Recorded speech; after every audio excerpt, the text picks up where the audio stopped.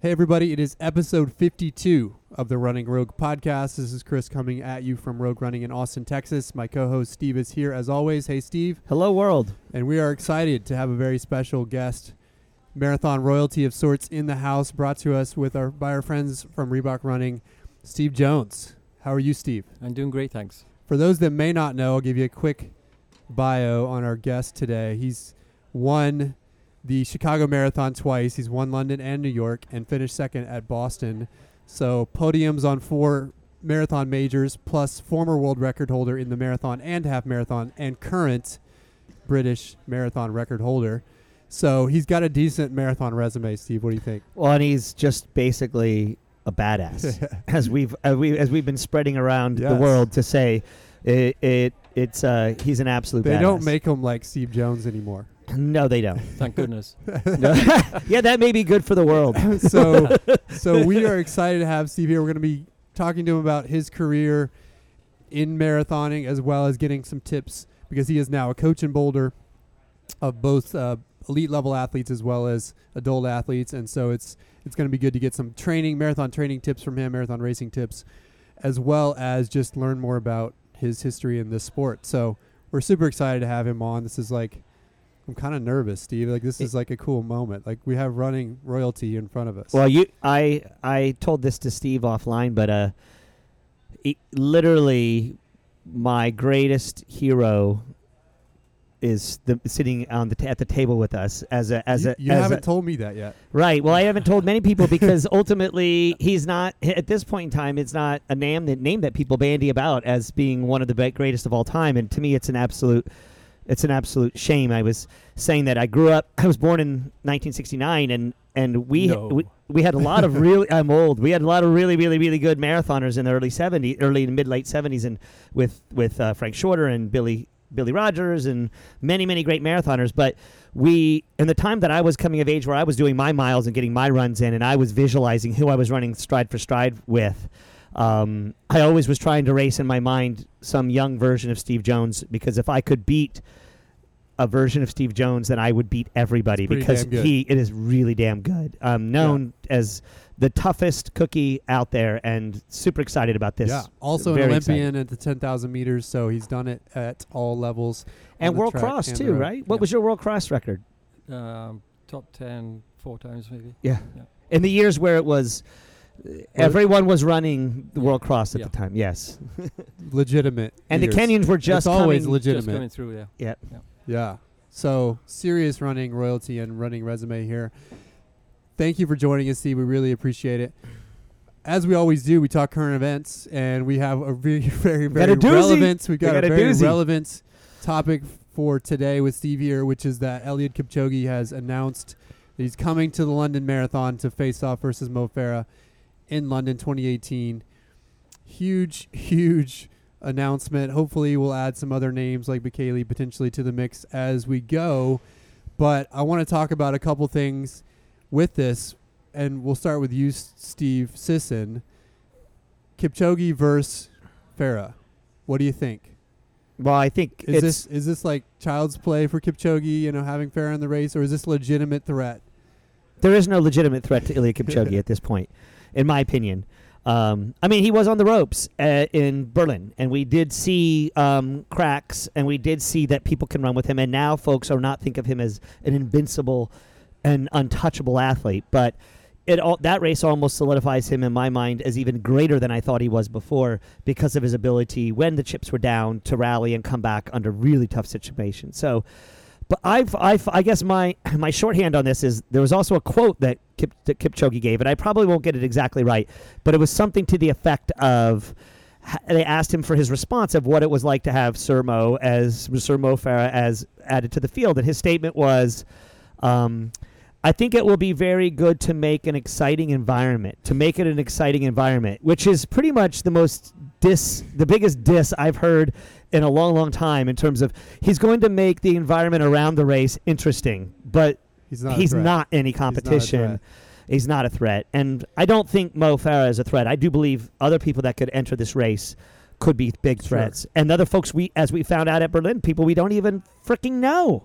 could be threats because yes. the young bucks are coming and running earlier. So I think it's super great, exciting I'm excited for the race itself, but I'm more excited for the media showdown that will happen and the hype that will come from this. But I'm not so concerned right now about what that race is going to play out to be. So, and for context, Farah is a 2:08 marathoner, and Kipchoge is a 2 flat or 2:03 marathoner, Right. depending on how you look at it. Taking this now to you, Steve Jones, as the British marathon record holder, what's your view of Farah's future in the marathon? Well, it's tough to say, really. I can't remember how old he is. Was it 30, 33, 34 Low maybe? 30s? Yeah. But he brings all the tools to the race. He's got speed. He's got endurance. He's proved out on the roads, running sub 60 minutes for a half marathon. 2:08:21 is not hanging about for the marathon for a first attempt. And he's got racing experience. He's obviously got tons of miles in his legs. I think he brings all the tools to the race. Unlike Steve, I think he would have a chance to win the event because he has all the tools and he has a racing brain as well. And I suspect it won't be a 2:03, 2:04, 2:05 type of race. It will be a kind of race that will play right into his hands. Interesting. As in his Olympics and World Championships races where he can sit and make a move, come back, sit and make a move again. I suspect he could do that. He has the tools to do that. Do you think they'll let him? I think one of the things about bringing Kipchoge into the race is giving London Marathon some credibility, I suppose, or some authenticity, because you kind of suspected that they would cater the race for Mo, to come out and win, break the British record, world record if there was a world record attempt. But by bringing him in, was it yesterday? Yes. It was announced. It's given it a lot of legitimacy, and it will be a great race. And when you get people like that, you go back to the 80s and look at Boston Marathon when they would have Carlos, myself, Seiko, Rob Di Castella, John Tracy, Andy Ronan, all the top figures at the time, and we spent 20 miles looking at each other. Consequently, it was a 2:12 or 2:11 win for Seiko, and it could be that kind of race in London. Fair play to Dave Bedford, always puts the best field together, regardless of what you can say about Chicago, Boston, New York. The best foot race is always in London. Dave Bedford always manages to put the best. And it hasn't always been that way. That's something relatively, I wouldn't say relatively new, but it's only been the last 10 or 15 years that was the case. Yeah, because primarily it was a European kind of race, and you always wanted a British winner, or somebody that competed in the UK and locally in Europe all the time. You had Italians, you had the Portuguese, winning several years in a row. Then Cerrone came along and won a couple of years for Mexico. It's become a legitimate foot race. I'd like to see it like Boston, and New York and Chicago, where they don't bring pacemakers in, because I think it makes a time trial out of the event, and time trial isn't a true result in my mind. But you ran time trials. By That's the way myself. you raced it. By myself. Yes, by yourself. Steve Jones, pacer. Self-paced. So if there's a move I'd like to see London do is to get away from the pacemakers. But I think more so in Britain than it is in America. There is this passion and hunger for fast times, and to see world records being broken every time people step on the start line. Yeah. So what do you think? So you think Farah has a chance. What do you think his potential is in the marathon? Your record's just over a minute faster than what he's run so far, but he only has one. And really, it wasn't an honest effort at the marathon. It was kind of probably a payday for him while he took a little break from the track versus a really true first debut marathon. What do you think he can run? I think he could break the world record. Like I said just now, he has all the tools. But unfortunately, where they're like the Kenyans, they could go out and run that kind of pace and break a world record. He has to have. I think he'd have to have it set up for him and to help him through, like they do anyway. To run 202 or 203, you need that help through 23 miles. but he has the tools to do it. Nobody can beat him on the track. Very, very tough to beat on the road, and he has some cross-country skills as well. So he brings the whole package to the start of the race. I want to say you're known for saying that if you can run a fast 10K, you run a fast marathon. Is that part of your thinking here? Is that obviously he's done very well at that distance, so do you think that translates but up? There's more to it than just running a fast 10K. It's what gets you to that fast 10K. You have to put the work in, the graft in. It's not an overnight result, I suppose. People ask me to write a 6-month program for Boston Marathon or Olympic trials. My program was 15 years of hard running. You're speaking our language, Steve. Yes. And people don't understand that. Right. No, it's in 3 months. Can you get me to the start line? Well, they're looking for more than the start line. They're looking for PRs. They're looking for qualifying times and stuff like that. Where unrealistic. I can write a 6-month program, but you'll be dead for 5 months of it, and hopefully recovered for the last month.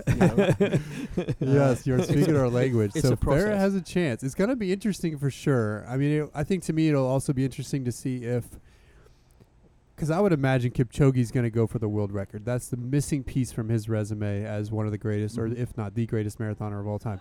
They have to be setting this up for him to go for a world record.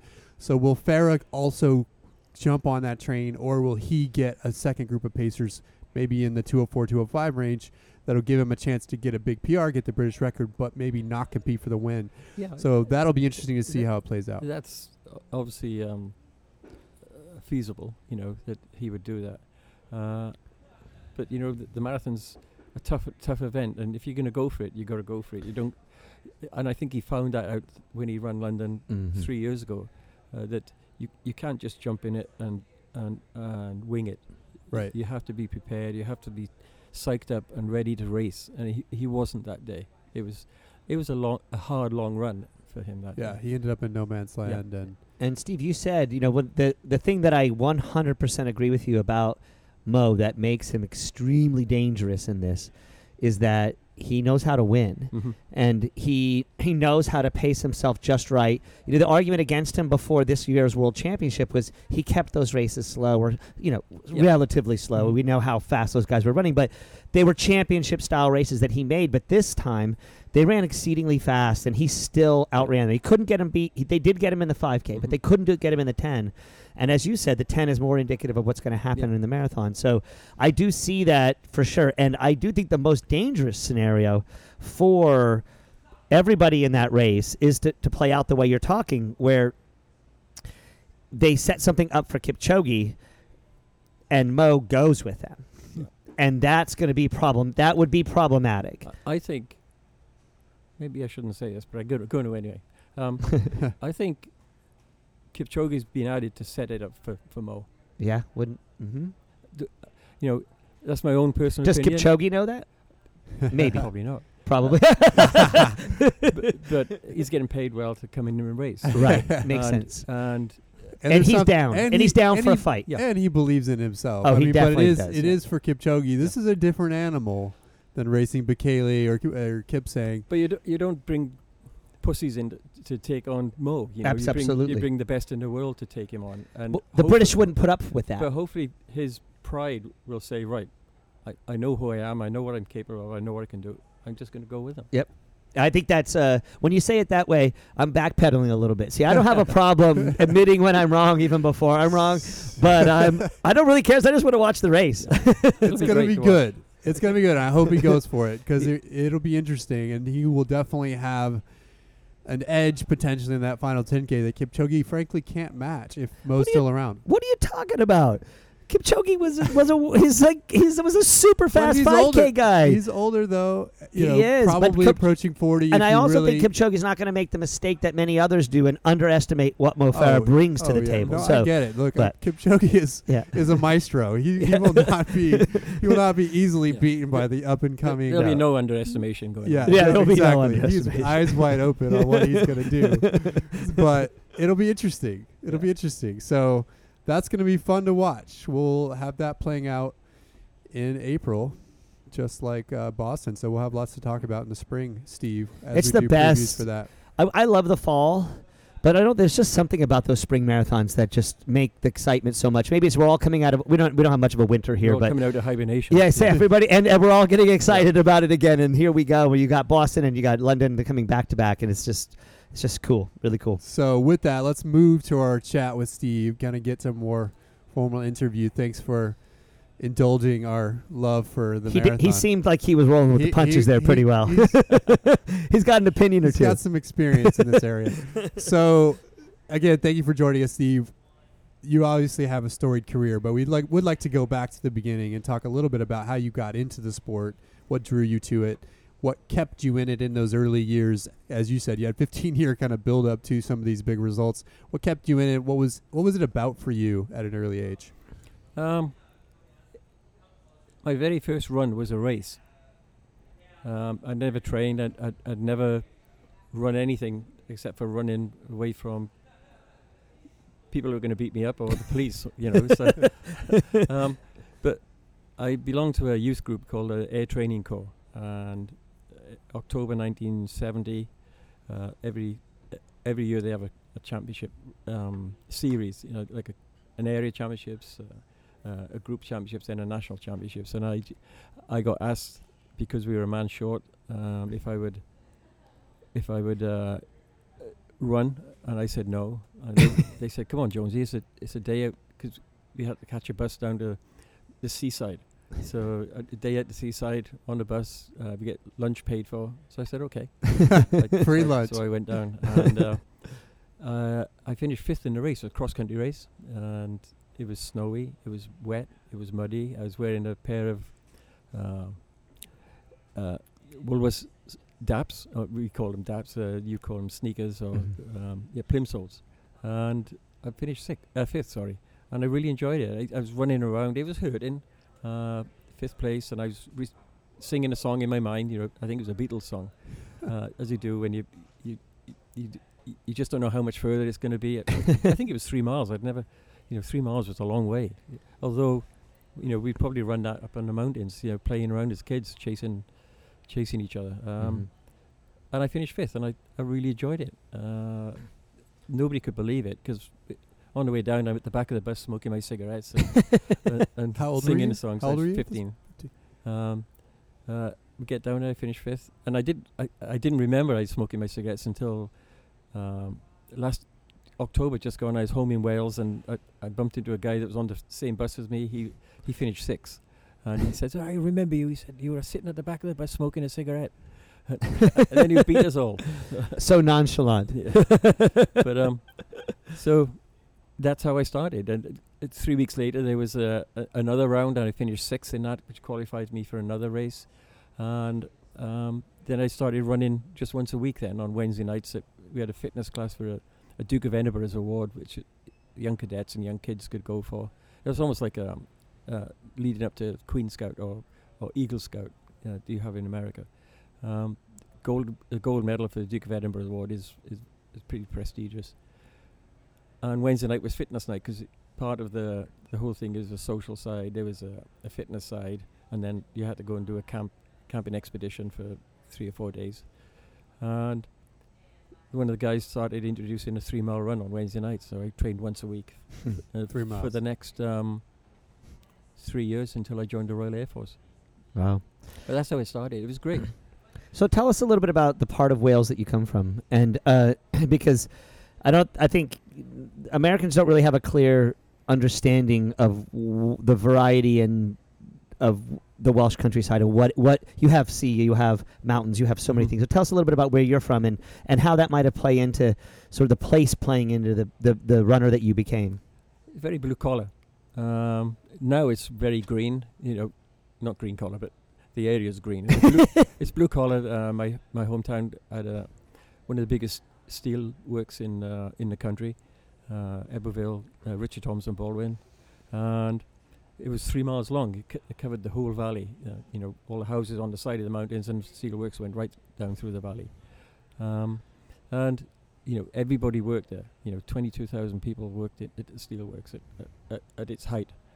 And when it closed 10 or 15 years ago, there was like 1,000 people working there. Wow. But very blue collar. Everybody either worked in the steelworks or down the coal mine. There's very little service industry because the council or the local council took care of, because we all lived in council houses, so the council took care of any repairs you needed to the house and all that sort of stuff. Very socialistic kind of atmosphere, I suppose, environment. But we loved it. I lived in an estate called Hilltop, and it was literally the top of a hill. And out to my front door, it was just, and it still is today, although I don't live there anymore. From Hilltop, it's just grass and mountains and sheep and ponds and more mountains. So, you know, we grew up running around those mountains. We all went to school together. It's a great place. I go home, although I probably only spend about 10 days as the longest I've spent there for many years now. I'm ready to come back after 10 days. Great to see my friends, some of my old running friends, my old running club. But very blue collar. It's today unemployment is about 25-26% in my hometown. Wow. It's very run down. I still have books where pictures from the 40s, 50s and 60s of the town, and you wouldn't believe how the poverty of the town, I suppose. I mean, I love it, and everybody that's grown up there loves it, and has loved it. Some people that moved away think, "Oh, I'm glad I moved. I'd never go back." But it's my hometown, and you only remember the good times, kind of thing. It was tough, young estate, two families in within 5 doors of me. Had 9 kids. So Wow. It was great growing up. How did that inform the runner that you became? Do you think it had much to do with it, or do you I think so, because of the environment, in terms of being out there on the mountain, be running around. If we didn't have a soccer team, we were in a rugby team. If we didn't have a rugby team, we played cricket. If we didn't play cricket, we were stealing milk off somebody's doorstep and running away. It was a great environment, and nothing was easy. You hear stories of kids going to school with no shoes, or holes in their shoes, holes in the back of their trousers. That was me. But not just me, it was all my friends as well, because our parents worked, or our fathers anyway, worked at the steel works or down the coal mine. There wasn't a great deal of money around. 4 kids. My dad worked every hour he could possibly work. Yeah. So I think a tough environment, but it stood me well all my life, So I think that's one of the major things. The other thing is being told you can't do something. And I've always had this little bee in my bonnet, I suppose, or chip on my shoulder. When somebody says I can't do something, then I endeavour to try and do it. I remember when I joined the Royal Air Force.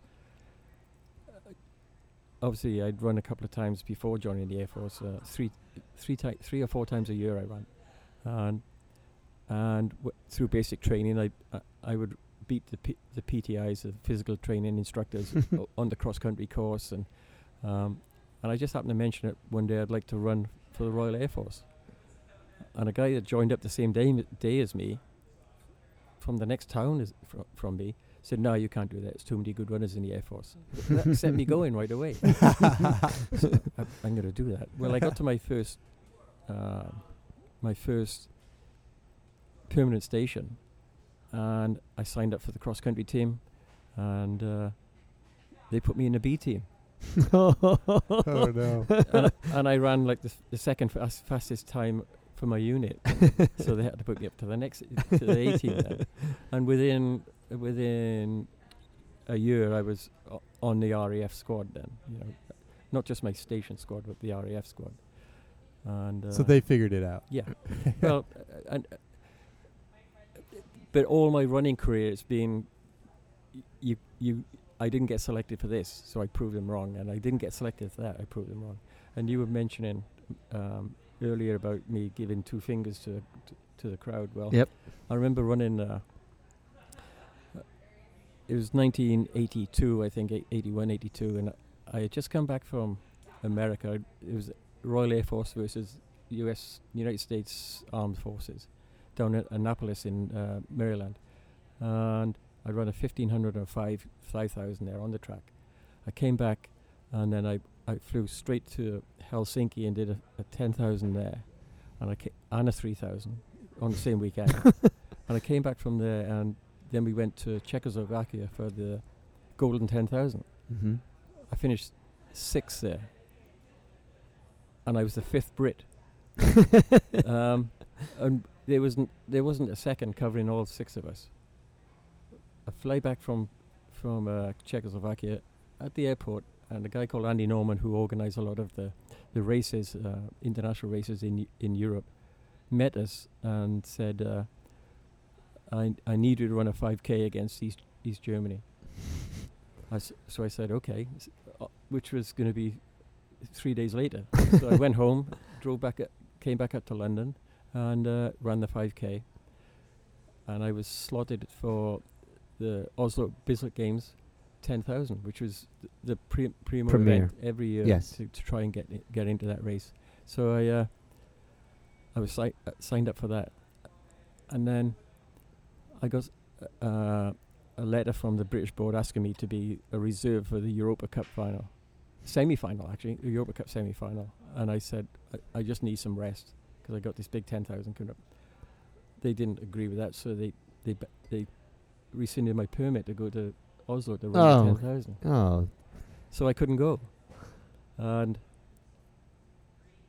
the other 4 guys that went with me out to Czechoslovakia, they could go because they had a sick note because they couldn't, said, they got a doctor to say that a cold or whatever. They knew the game. Yeah, and I didn't. I was young to all this. Well, they were running in Oslo, and I got another letter from the British board saying, you've been selected to run for Great Britain against Russia the following weekend.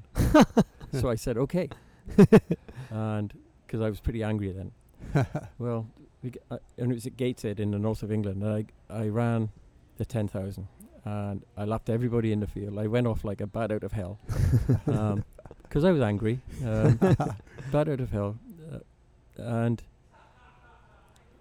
I lapped everybody except one person. Wow. And I was coming down the home straight. Everybody's clapping and saying, cheering me on. I just give 2 fingers up to the federation because he knew they were all up in the sky boxes watching the track. I gave them 2 fingers, and the crowd went from yeah, woo, got a little bit quiet. Well, and I mean, 10,000 meters on the track, that many, it's hard. That's hard on your body. How did that harden you? And the travel. Well, and the travel. How did that harden you for marathoning later? Well, you don't really think of it because it's all part of your experience. You're learning your trade. You get in as many races as you can.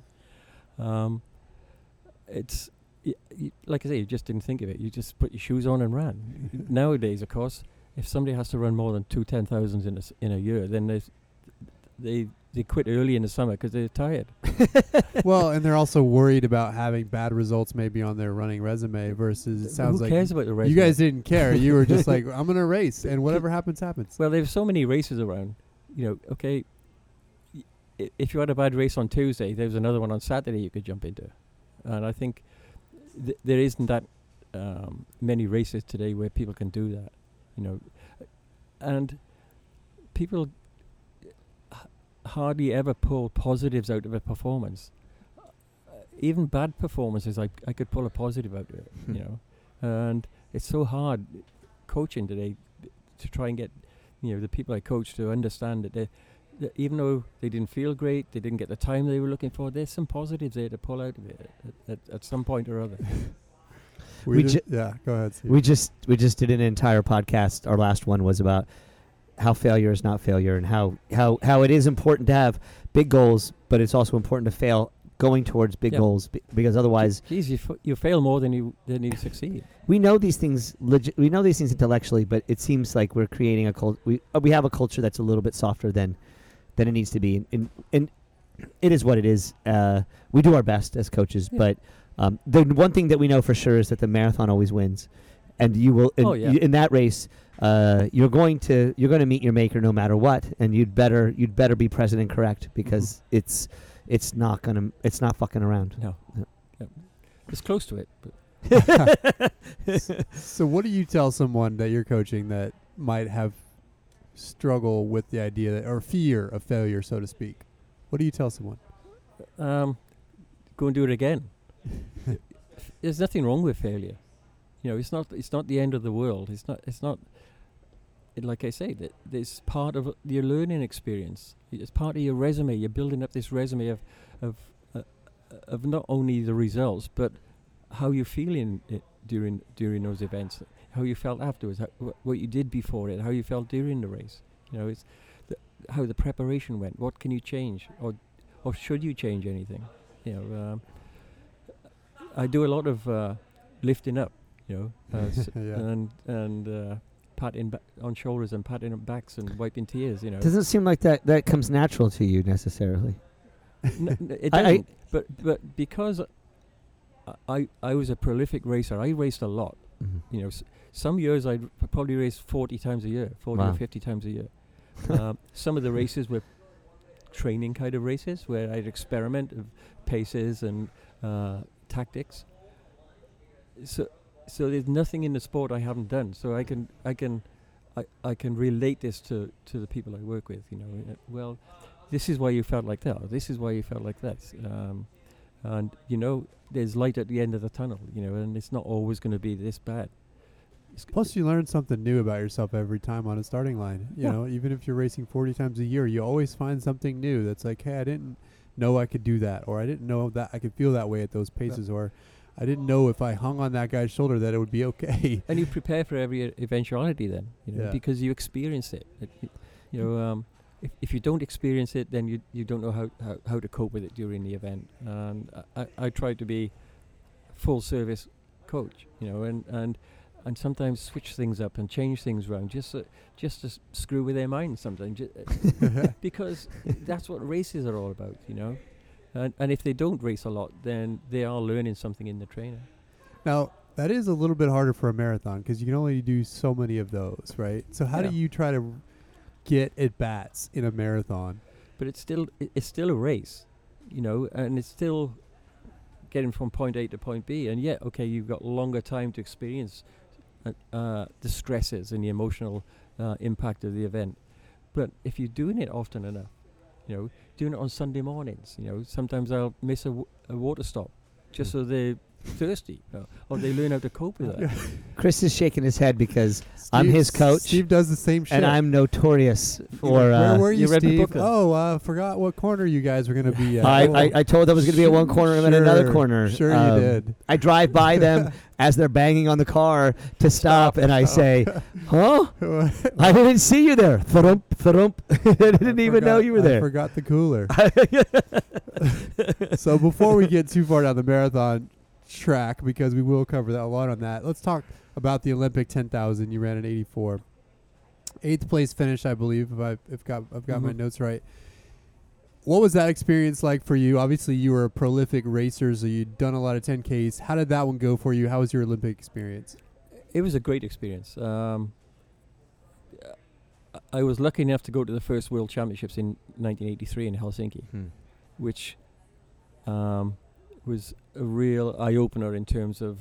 I'd been to European Championships and Commonwealth Games before that, and World Cross Country Championships, but it was a real eye-opener to me about the organisation and the atmosphere of a major... It was the first one as well, the major World Championships. And I really enjoyed it. I thought nothing could top that, but getting to the Olympics was icing on the cake, I think. It was 13 years of hard work, 14 years of hard work coming to fruition. Once again, there was a little hiccup in the selection policy that nobody actually knew what the selection policy was. So they had a trial, and then they only picked the winner of the trial. So which was Nick Rose, and I had to go and do another race myself and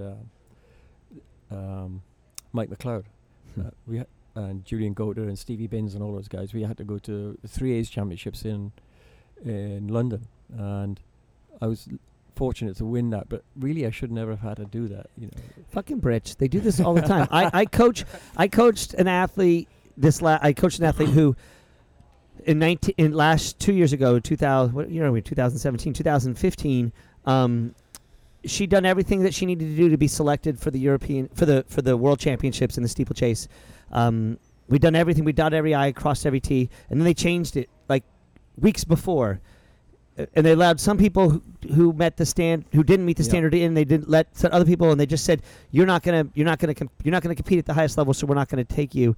And it was so hard. And the next year, she had the standard. She had the standard. Then they changed it that she had to run the standard twice. Yeah. She won the UK. She won the British Championships, and she had the standard once.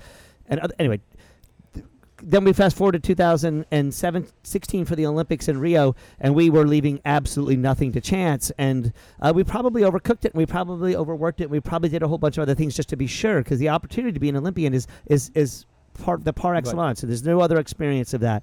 And if she were in any other country, not any other country, but in the other countries, it wouldn't have been that way. So it saddens me to know that that's the way it was then, but it also heartens me to know that they've been fucking with people all this time. So whatever. So let me ask you a question about 84. You'd run Chicago in 83. Mm-hmm.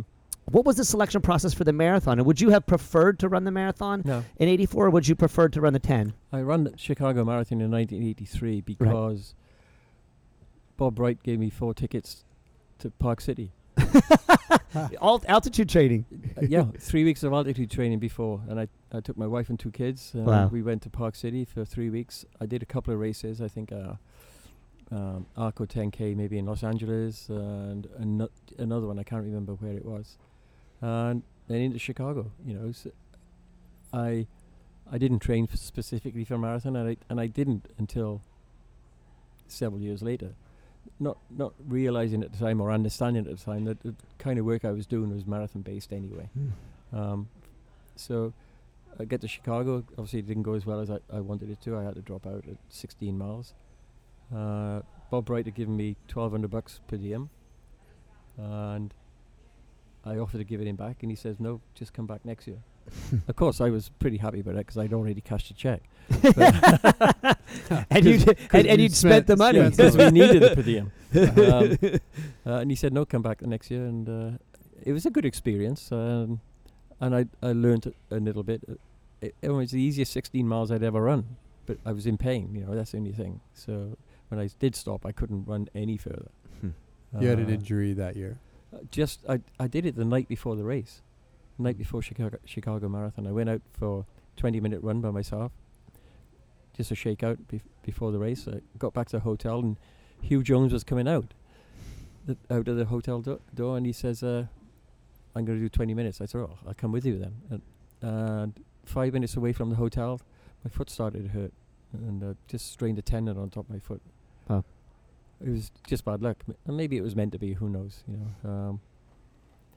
Joe Enzo won at the end of the day with Hugh second. So maybe Hugh jinxed me. I don't know.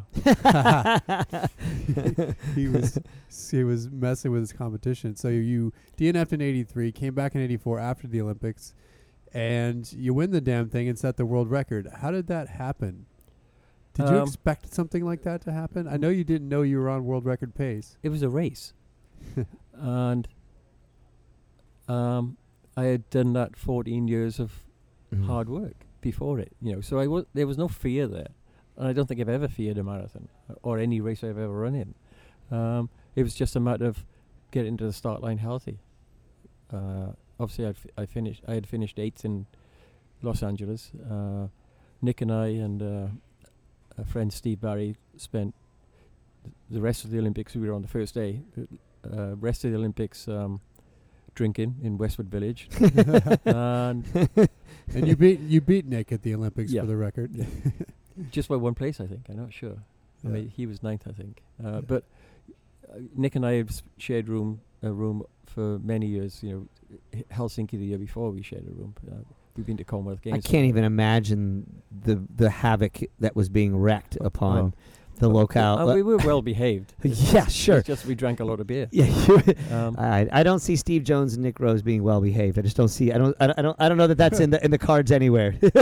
He was a good influence on me. Yeah, but I went home then from the Olympics was over. We all went home, and I had 6 or 7 weeks, maybe 8 weeks to get ready for Chicago. So I just went back to my winter mode, did my Mhm. cross country training. I don't think I ran more than 2 hours for my long runs, and came to Park City again. Only I was staying for maybe 5 weeks this time. And went into Chicago. I did 3 races. I think I won 2 of them, and I was second behind Carlos in Run Against Crime 15K in El Paso.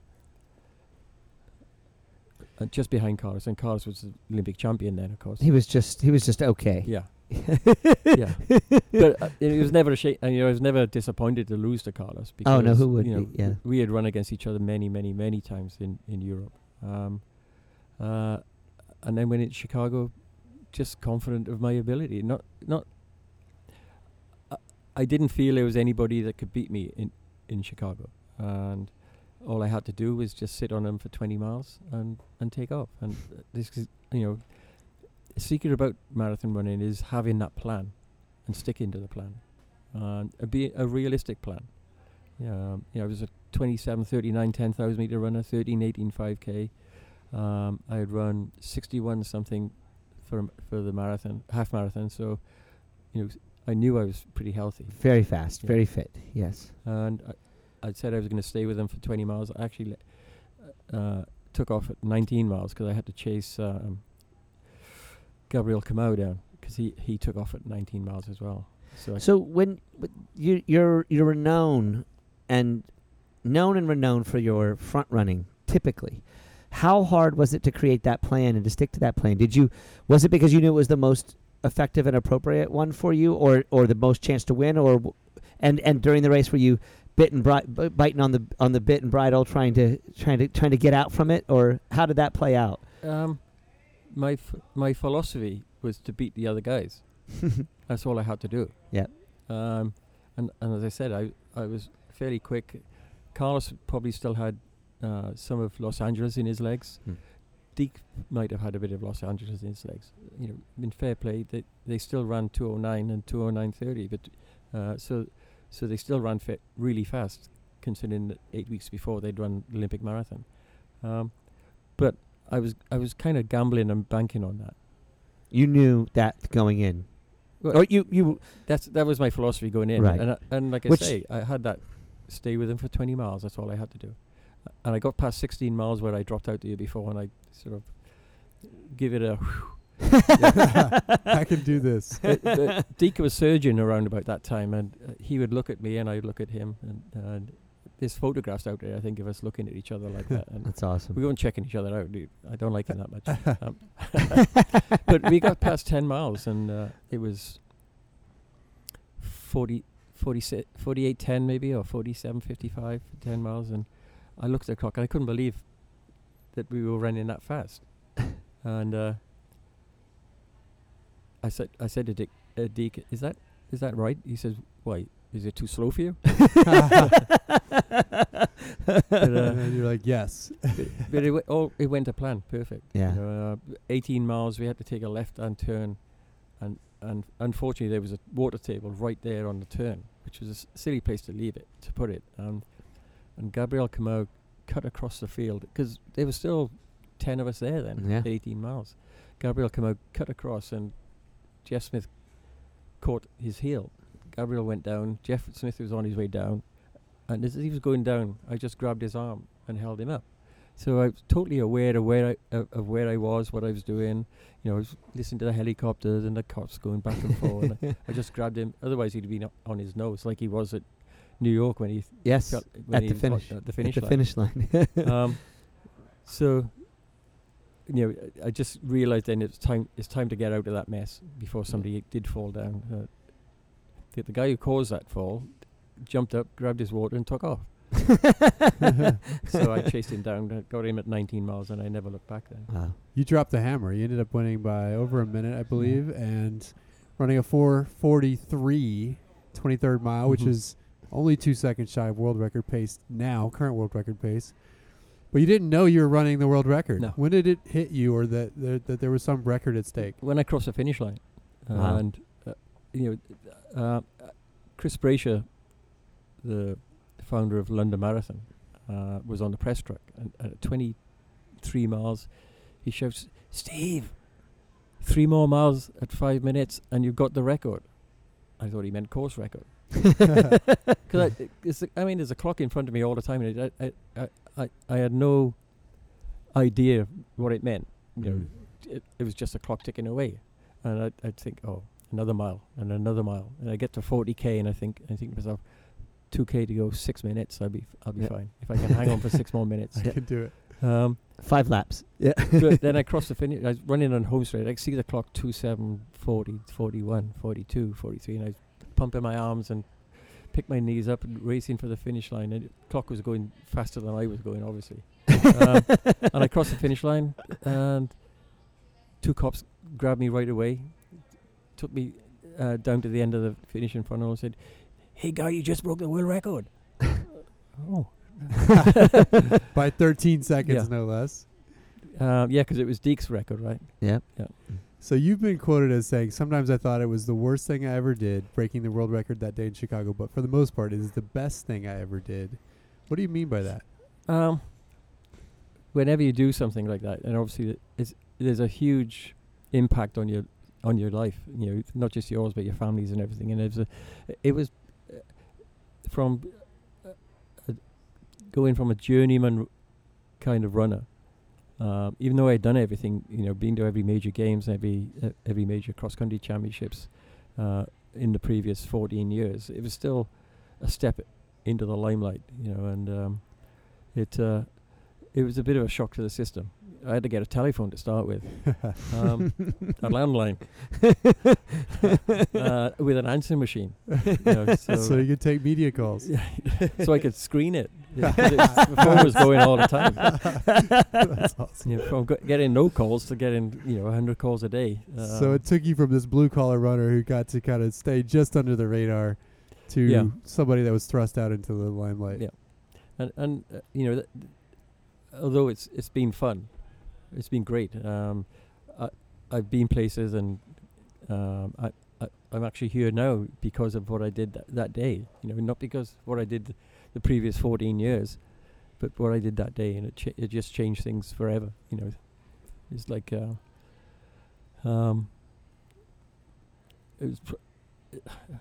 it's just phenomenal. You know, there's intrusions that you wish would go away. You know, intrusive people you wish would go away, but there's been a lot of good things go out of it. So you won 4 major marathons, correct? Mm-hmm. And which one of those 4 now means the most to you? That you look back and say, which one means the most? I don't want to put the words in your mouth for why it might mean something. They all do. I mean, they all mean a lot to me. Even Toronto, you know, because 84, obviously, the world record.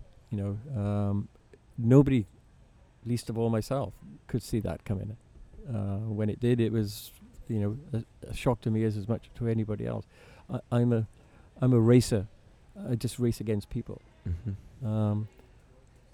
The London, I kind of partied a little hard after Chicago in 84. And I remember with my agent going to a cross-country race in El Goibar, northern Spain.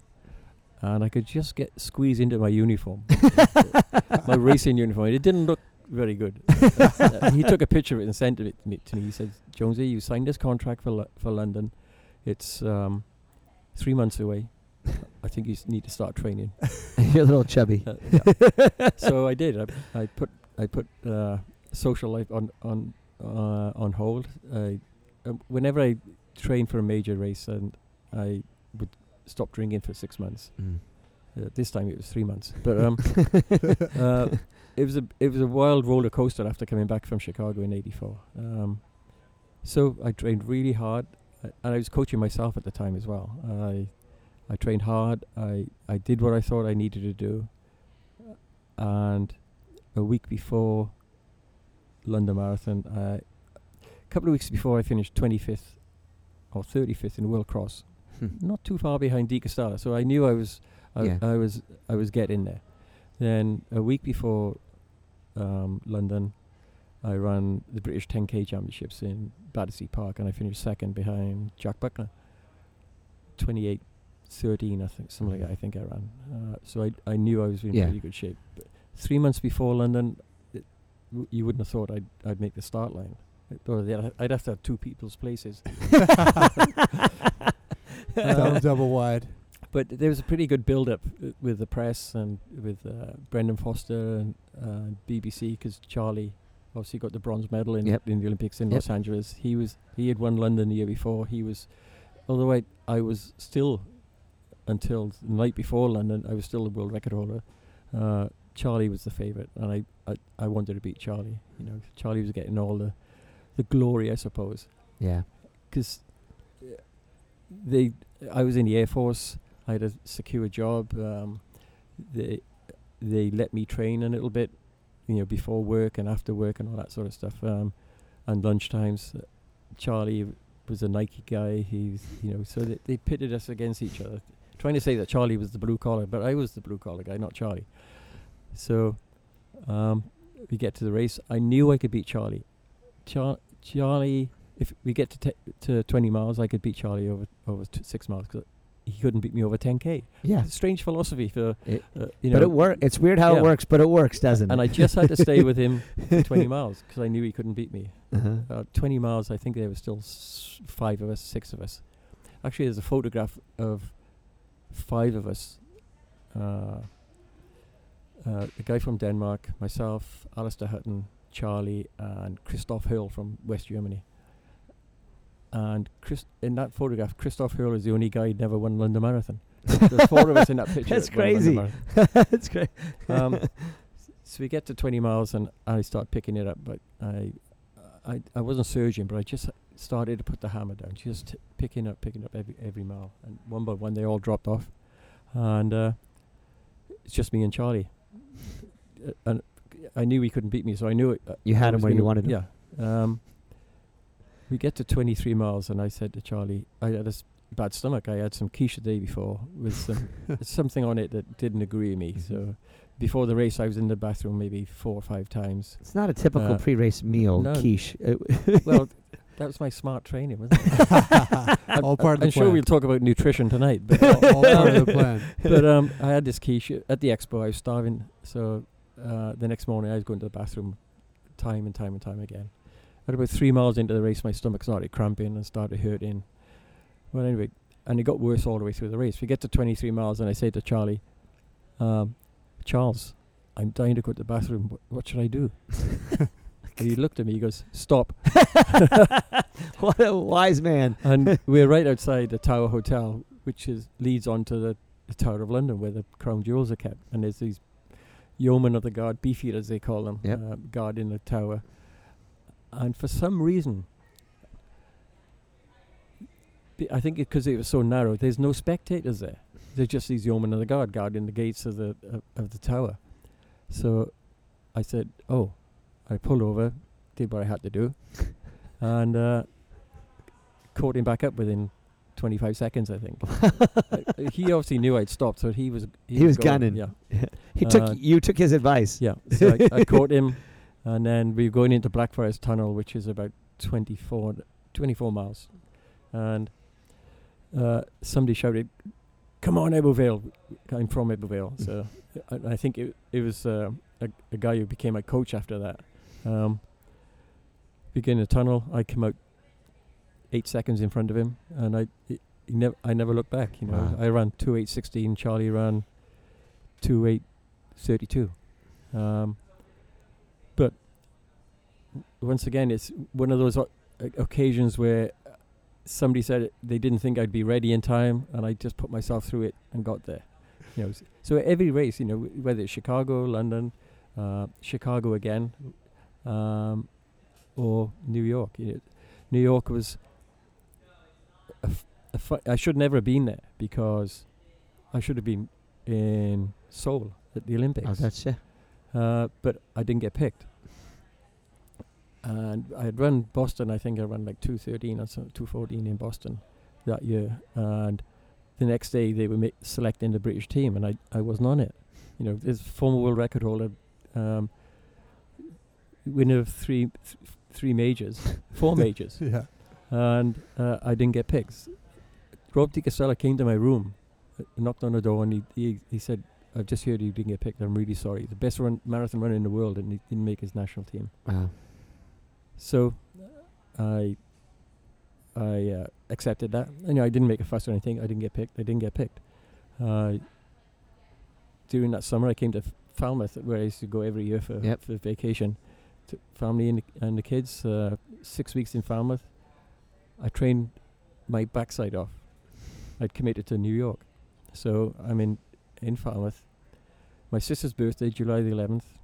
I call home from a pay box on the side of the casino in Falmouth. My sister goes, first thing she says, "Oh, hello. Congratulations." I said, "What for?" She said, "You've been picked." I said, "For what?" "You've been picked for the Olympics." I said, "No, I haven't." She said, "You have." I said, "I haven't." She said, "You have it. I just read it in the papers." I said, "Nobody's contacted me or anything." So when they did eventually contact me, I said, "No." Thank you, but no thank you. I was 6 weeks into hard training for New York. And I knew I wasn't going to give myself every chance to run well in Seoul. I never wanted to go just to make the team, especially from being British record holder, former world record holder, to just making a team just because it's Olympics. I don't think that's right.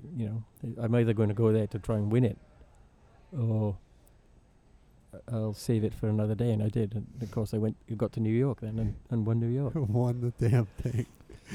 I love it. Fierce. Now and Gelindo Bodin, who won the Olympic Seoul. gold medal, He won in Seoul. he, at the presentation after New York, he was at the back of the audience watching me get my award, and I walked back and he looks up at me and Thank you. yeah, thank you. you weren't there to give you a fight. That brings up another question I have for you. On the topic of drugs is such a it's just overwhelming the conversation of nearly every talk we have about the sport. And back then in the 80s, people weren't talking about it that much, but there was a brand new drug on the scene that was definitely absolutely changing things. And I'm not shy. You're figuring that one out already, right? And in my opinion, whatever aids and assets there were for Gelindo Bodin to take, Gelindo Bodin was taking and utilizing any asset that he possibly could. I will stand on my grave to say that. How known was it in your world that the EPO and these things were available? And then what was your relationship to that in terms of how you approached your racing and how you looked at the sport itself? I can't imagine a scenario in which you would be involved or complicit in that, just because what I know of you as my hero, and also what I know of you just talking to you, is that's not part of your game. So how did you respond to that? How did you deal with that in that time? There was always people casting aspersions and pointing fingers and spreading rumors, but you never really knew. Okay, the Russians and the East Germans, it was pretty... The Italians. Yeah, pretty prolific. And the Italians, in the end, mainly because some of them have admitted it since. Yes. I think Alberto Cova has admitted he was blood doping. Yes, he did. Mm-hmm. And I think it's so sad. Today, they can go retrospectively back and ban somebody, and 6 years later somebody gets bumped up to a bronze medal or a silver medal or a gold medal. They never did that back in our day. When you think that Alberto Cova, Marty Vainio, Schildauer, Kunze, they were all doing something. And they were in your race in '84 in the 10. Every major final. You might have been. You might have been an Olympic medalist. Europeans, World Championships, and Olympics. I made all those finals, and they were the guys that messed the race up. Yep. They were the guys that took the initiative, and going from running 13:45 to a 13:18 for the second 5,000 Yes. in a 10K, and it was unheard of. Right. And they were doing that. They were sprinting 52 seconds for the last 400. off a 13:18 pace. Yes, and it takes a lot away from the credibility of our racing and our blue collar background, our racing mentality, and our honesty. I think if that happens today, then obviously they would get caught and people would be bumped up. Marty Vineyard got caught in '84. He won the silver medal in the 10,000, and he was coming out on the track to run the heats of the 5,000, and they stopped him and said, "You've just been banned." And they took his medal off him and gave it to Mickey McLeod. Yep. And Mickey finished second to me in the trials. The second trial. But no, the second trial. I was in awe of Alberto Cova for a long time, because I raced against him quite a lot. And off seasons, in terms of not Olympic years or not major championships years, then you would beat him hands down.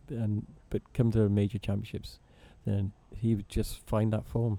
Marty Viney were the same. And his kick was phenomenal, absolutely legendary. Unlike Mo Farah, he was the Mo Farah before the Mo Farah, right? Yeah. Really, that's the way he raced. Yeah. I don't think I might be doing Mo a disservice, but I don't think Mo would have outkicked Cova. No, I don't think so either. Yeah, 52 seconds off of those paces in a 10 is incredibly fast. Yes, it's a big statement about Cova. But hopefully he was on APO and Farah is not. I think he admitted to blood doping anyway. So. Yeah, that was the easy one to do, though. Yeah, but yeah. So let's talk about marathon training.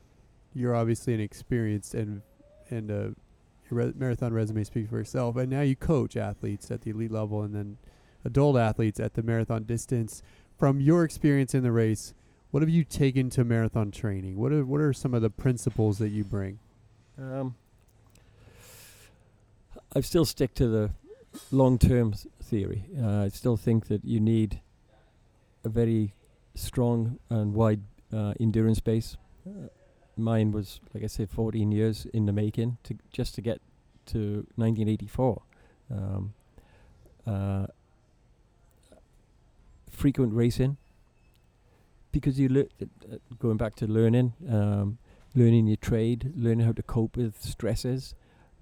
I mean, it's all part of it. It's not actually doing the 20 milers or doing the 22 milers or just the hill running or the 110 miles a week. It's not just that. It's just putting it all together and being confident there in your head. This is what I'm doing. This is what's going to work. Yes, it worked for me, and no, we're not all different, but I do know what works. I have a guy in my group, Tyler McCandless. He's been with me now 3.5, maybe 4 years. Very inconsistent when he joined. Very inconsistent, whether it's 5K, half marathon or marathon, or 10K. But he stuck with it. And it's 4 years now of consistently, incrementally increasing the workload over the last 4 years to the point now where he's running better than he's ever run. He has the confidence and strength in the training he's done, and in me, of course. Every race he's done the last 4 months, he's run faster than he's ever run them before. Just run a PR half marathon, PR 10 miler, and he's going into CIM.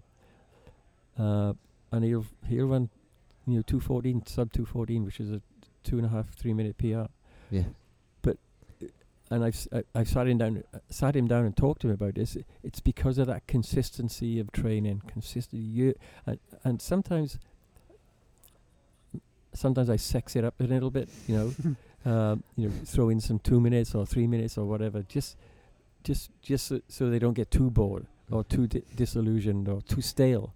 But when my winter would be Tuesdays 5-minute efforts, Thursdays hill workout, Saturdays 3 minutes or 2 minute efforts, week in, week out, all through the winter.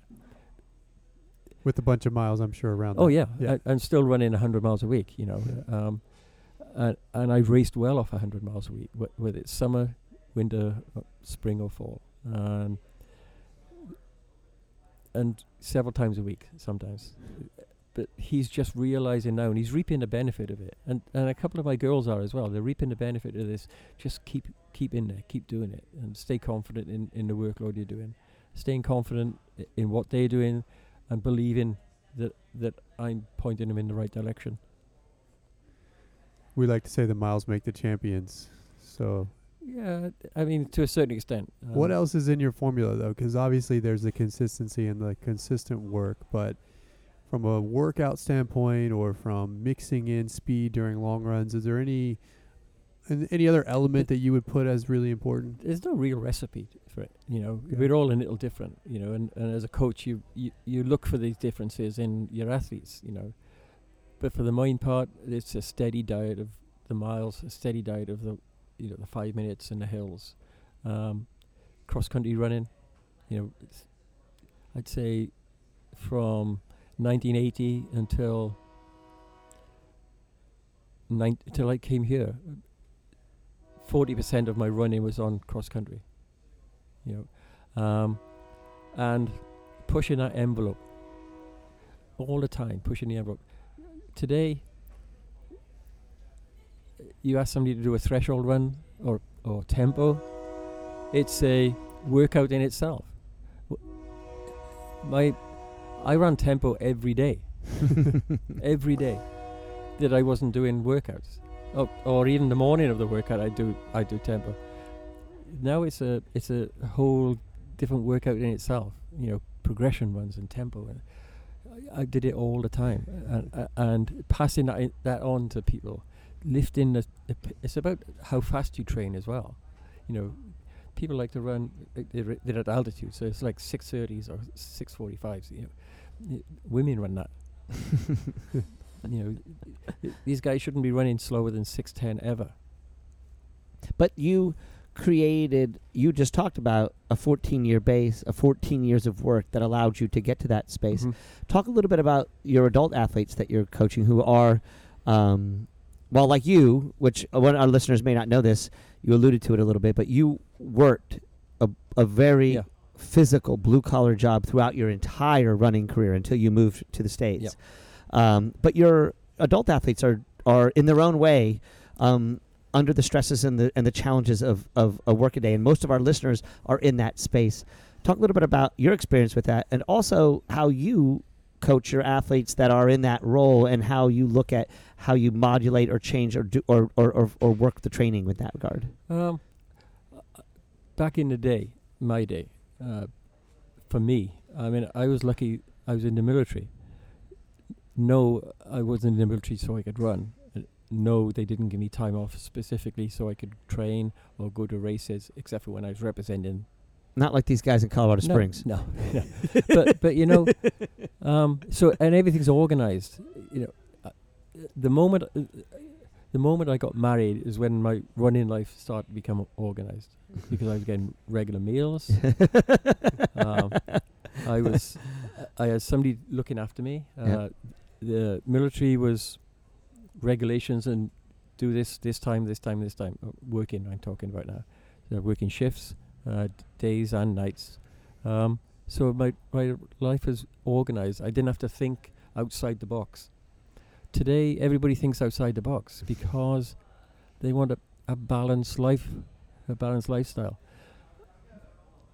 Pete Ray from Zap Fitness just had a problem with one of his athletes that he had to let go. And I just had the same problem with one of mine, where, yes, they want to qualify for Olympic trials. They want to be better runners. They want to be elite runners. But they want a balanced lifestyle. But you can't do that. You can't, Einstein didn't have a balanced lifestyle. Mozart didn't have a balanced lifestyle. You get to the top because you focus on that one thing. Not to the exclusion of everything else, but it does become the priority.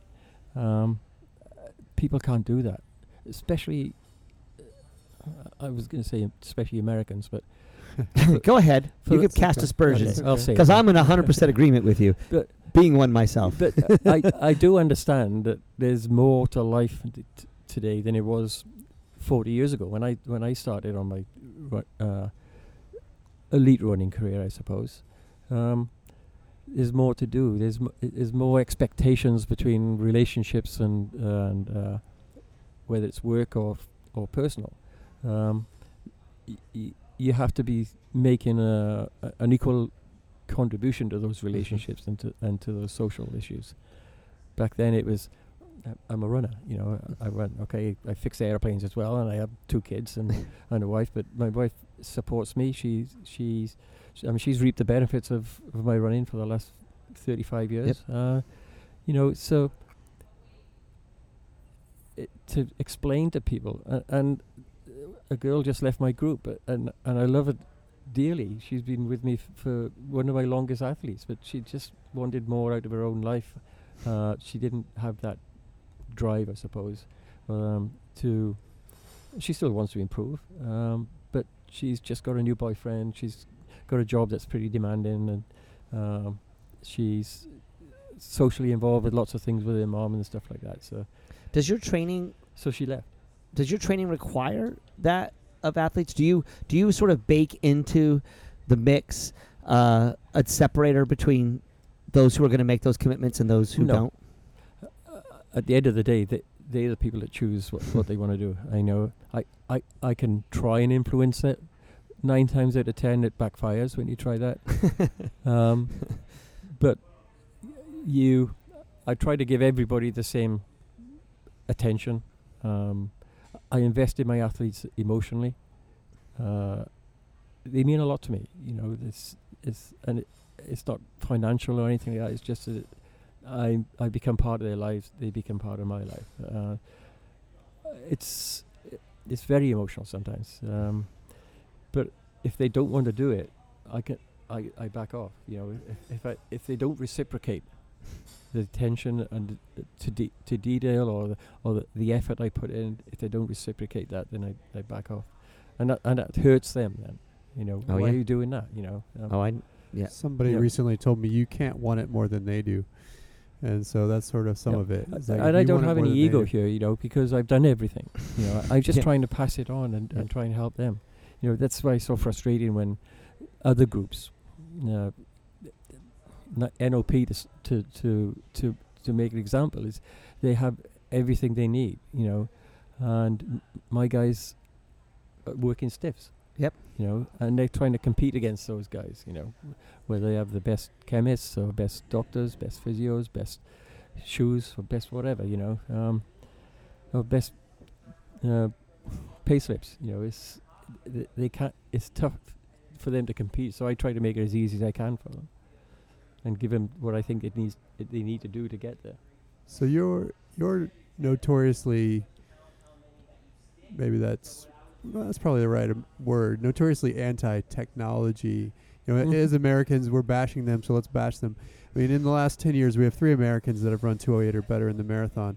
Even Rupp himself hasn't done it yet. We've got Ritz, we've got Meb, and we've got Ryan Hall. 3 guys in 10 years have run 2:08 times that we're running. One did, but he did it on a fairy tale day. But but he ran it other times as well. Yeah. You're talking about Hall, but anyway, 3 Americans in 10 years have run 2:08. You were doing it in the 80s with, by the way, many other Americans at the time. Yes. Without the benefit of special recovery, this and Ultra-G treadmills and Garmin's and all this support and technology that athletes have access to today. What's your take on technology and the role it might be playing in holding some back? It's a huge role it's playing. I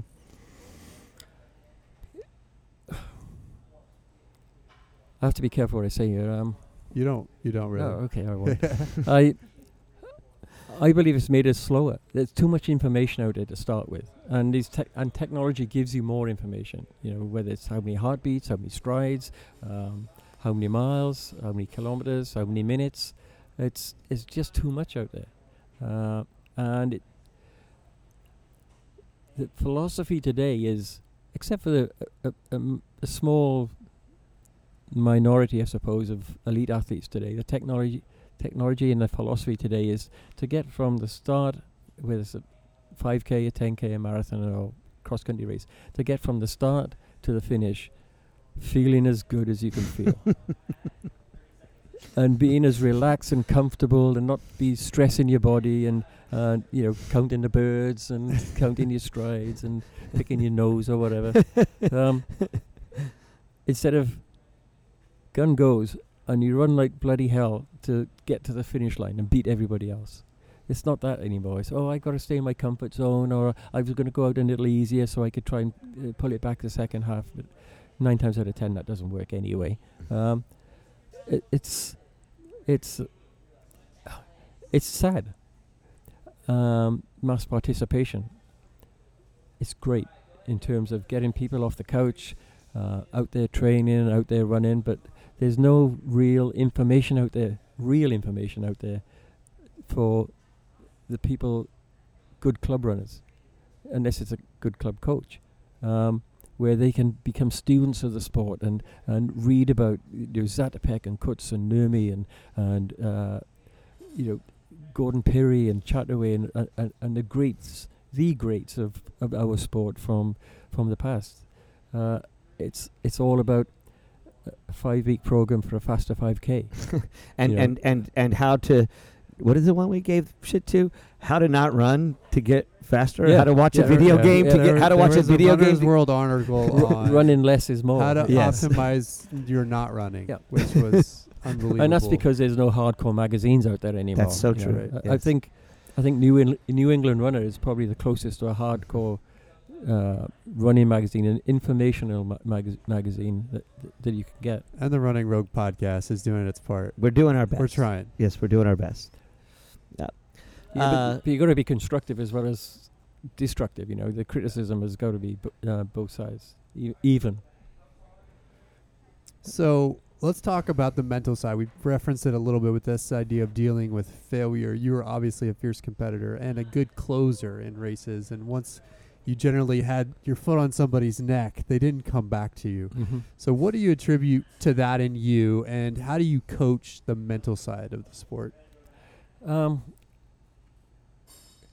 In me, I had a philosophy all my running career, and it took a long time for it to start to work for me, was I wanted to annihilate everyone. I didn't want to. I wouldn't win a race by a second if I could win by 90 seconds. I wanted to beat everybody. Obviously, when you're 20-year-old and running against Dixon and Cracks and Johnny Walker and good fucking luck. And Brendan and all the Brits, that doesn't happen very quickly. But I was never afraid. Sometimes I'd be nervous going into some races, but I was never afraid of who I was competing against. And I was a boy amongst men back in the mid 70s, early 80s, but I was never afraid to have a go. I remember running a 3K in Crystal Palace. It's got to be 78 or 79, and Brendan was there, Dave Black, Nick Rose, Henry Rono, and a couple of Finns, and all of a sudden on the fourth lap, this little boy took off, and it was me. And people were like, oh, and Steve Jones has taken off. He's gone off like a bat out of hell because there was only 3.5 more laps to go. I only lasted a lap. But I just wanted to, make a statement. I was trying to run, and I think I ran a PR that day as well. But I just wanted to make a statement that I wasn't afraid of him. I'd try and take him on. And every race I ever ran, it was always, and sometimes I ran way above my level as well, just because I wanted to have a go at them. In Europe, they used to call me, in Portugal and Spain and Italy, I was the fox, because the gun would go and I'd be off. and they'd all be going, oh no, he's here again. Steve Jones, it's not going to be an easy race. If anybody ever beat me, they had to race to beat me. And so that was my philosophy, I worked hard. I trained hard. I worked hard. I didn't play hard until later, but my philosophy was I had to beat by as much as I could. There's people that could rely on a kick and out kick somebody, but I just wanted to take him on right from the gun. How do you instill that in others that you coach? You If they don't have it in them, you can't. what do you do to teach them? I started to believe there was something wrong with them. No, seriously. I thought there was some adrenal gland or something that doesn't get him fired up. Take him to the doctor. Yeah. but I'm thinking to myself, why aren't they fired up? You know, and even today, it still confuses me a little bit that there's that hunger there to go for it. You know, regardless of where they might finish at the end of the day, everybody wants to play it safe, and as I said earlier on, it's try and run the second half a bit quicker than the first half, and because it looks good then. Mm-hmm. Oh, look at them coming through. You had a guy back when I first started running cross country, would start at the back of the race, and he would finish 15 or 20 seconds behind me then, and I'd get a little bit of a write up. Oh, Steve Jones won the Welsh Championships or national title, this, that, or the other. But Dave Hopkins, you should have seen him flying through the field the second half of the race. He never won anything. He'd get more of a write-up. And to me, that's like cowardice. You know, it's like you're there to race and to hurt yourself every time. Otherwise, you don't run in the race. What's the point? Do you ever with your athletes, you say you thought maybe there was something wrong with them? One of the tacks I take, Chris knows this well, that I like to say, I like to put them in a cage and poke a stick at them. And because I find that everyone does have this, they have this reaction. If you hit them in just the right way, if you poke them in just the right way, they'll rage at you. They'll wake up. Now, doing that appropriately and shifting it to the point where it then becomes internalized and is something that they can use is a little bit of a trickier task. Yeah. But it's almost like you can't get them to that place if you don't kick them in the nuts. And if you don't get them in a place where you really, and Chris knows this, I frequently will, I lie, I cheat, I steal, I do everything I can possibly do. But at the end of the day, what I'm doing is poking them with a stick. Yeah. And it is really cool though, because of this dearth of people really asking of these athletes their very best, and the old school vision of the tough coach, that there still is this romanticizing of it, and so I can still use that a little bit. Yeah. But at the end of the day, if I don't have them by the heart, if I don't have them to where then they're like, "Thank you, you woke me up." You might as well walk away, because there's nothing else you can do. If you poke them and they still don't respond, it's like, fare thee well, carry on. And like you said, if they don't return that feedback loop in an appropriate space, then there's not much you can do for them. They'll take their money and you'll get them ready and you do your best with them. But you're not. But the relationship diminishes then. Absolutely. But I'm a firm believer of a little bit of nastiness in the team is good. Yes. That competitive element amongst each other is good. A lot of times you don't find that now because people give up. Screw this and let the guy go or let the girl go. It's and if you say something about it, like you say, poking a stick at them, they go home sulking sometimes, and you don't see them for 2 weeks. And I need a bit of time for myself and blah blah blah. But for the most part, it's like getting to a certain level and that they see the result then, and it might just happen just like that one day. They just see that I have moved up another level, or this is working for me. It could be a workout, it could be a little 5K somewhere, but all of a sudden they come back with that renewed appetite and renewed vigor. The ones that really want to do it. Yeah, and it really does help. Chris and I have had this happen in our groups where then the people that you did poke, who then do the little things and take care of the things they need to and approach it with a ferocity and a focus, they also shame the others around them. Yeah. And what happens is, but you like to think they're inspiring the others. You like to think. You don't. Who the fuck cares what actually happened, how it goes? But we do know that it happens, and I never apologize. One of the key things as a coach is you don't say, "Oh, that's right for them." No, you say, "No, that's what's expected," and now you're seeing. Your eyes are open. It's been so amazing listening to Steve, because it gives us, there's so much that resonates with the things that you're saying and how we do things. And I feel like sometimes Chris and I think we feel like we're the big bad guys and we're telling people terrible things and that this isn't the way it is. And I know in my heart of hearts this is the way it has to be, and that's the way I was raised. It's the way I was coached, and I know my heroes did it this way. And it's awesome for our listeners to hear another person who's been a lion of the sport and done so much, who says, listen, it's not complicated, it's simple. That doesn't make it easy. And validating what you teach your own people as well. Yes. So. So last question, and then we'll wrap this. And this will get posted after we know results from CIM, but we've got a bunch of people going to CIM. We got other people doing Dallas and other races coming in the winter. In our part of the country, we do our marathons and our racing here in the cooler temperatures. So what do you tell someone when they're going to the start line, maybe Tyler, when he's going to the start line at CIM? What do you tell somebody? What's your way to get them ready for the moment? I think one of the important things is to get him to reflect on the work he's done. It's always on the work you've done, not the work you're going to do. It's the work you've done. So take his training program, training diary with him. Spend an hour or so just flicking through it. The last 6 or 8 months, the last 2 years maybe, of the training he's done, the consistency.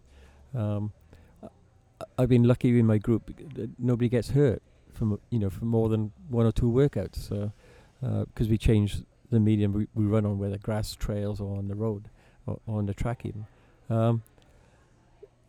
Just gain that confidence. Gee, I worked hard the last 6 months. Things are going to go well for me tomorrow. I did the same exact same thing myself back in 1977, I think it was, Gateshead cross country run, and I was warming up the year before. I'd finished 19th, and I was warming up and thinking, I've trained really hard for this. I'm going to make all that pain that Bob put me through, whether it was on the track, on the road, on the hills, that Bob put me through. I'm going to make it all pay off. And I finished second in the race, Wow.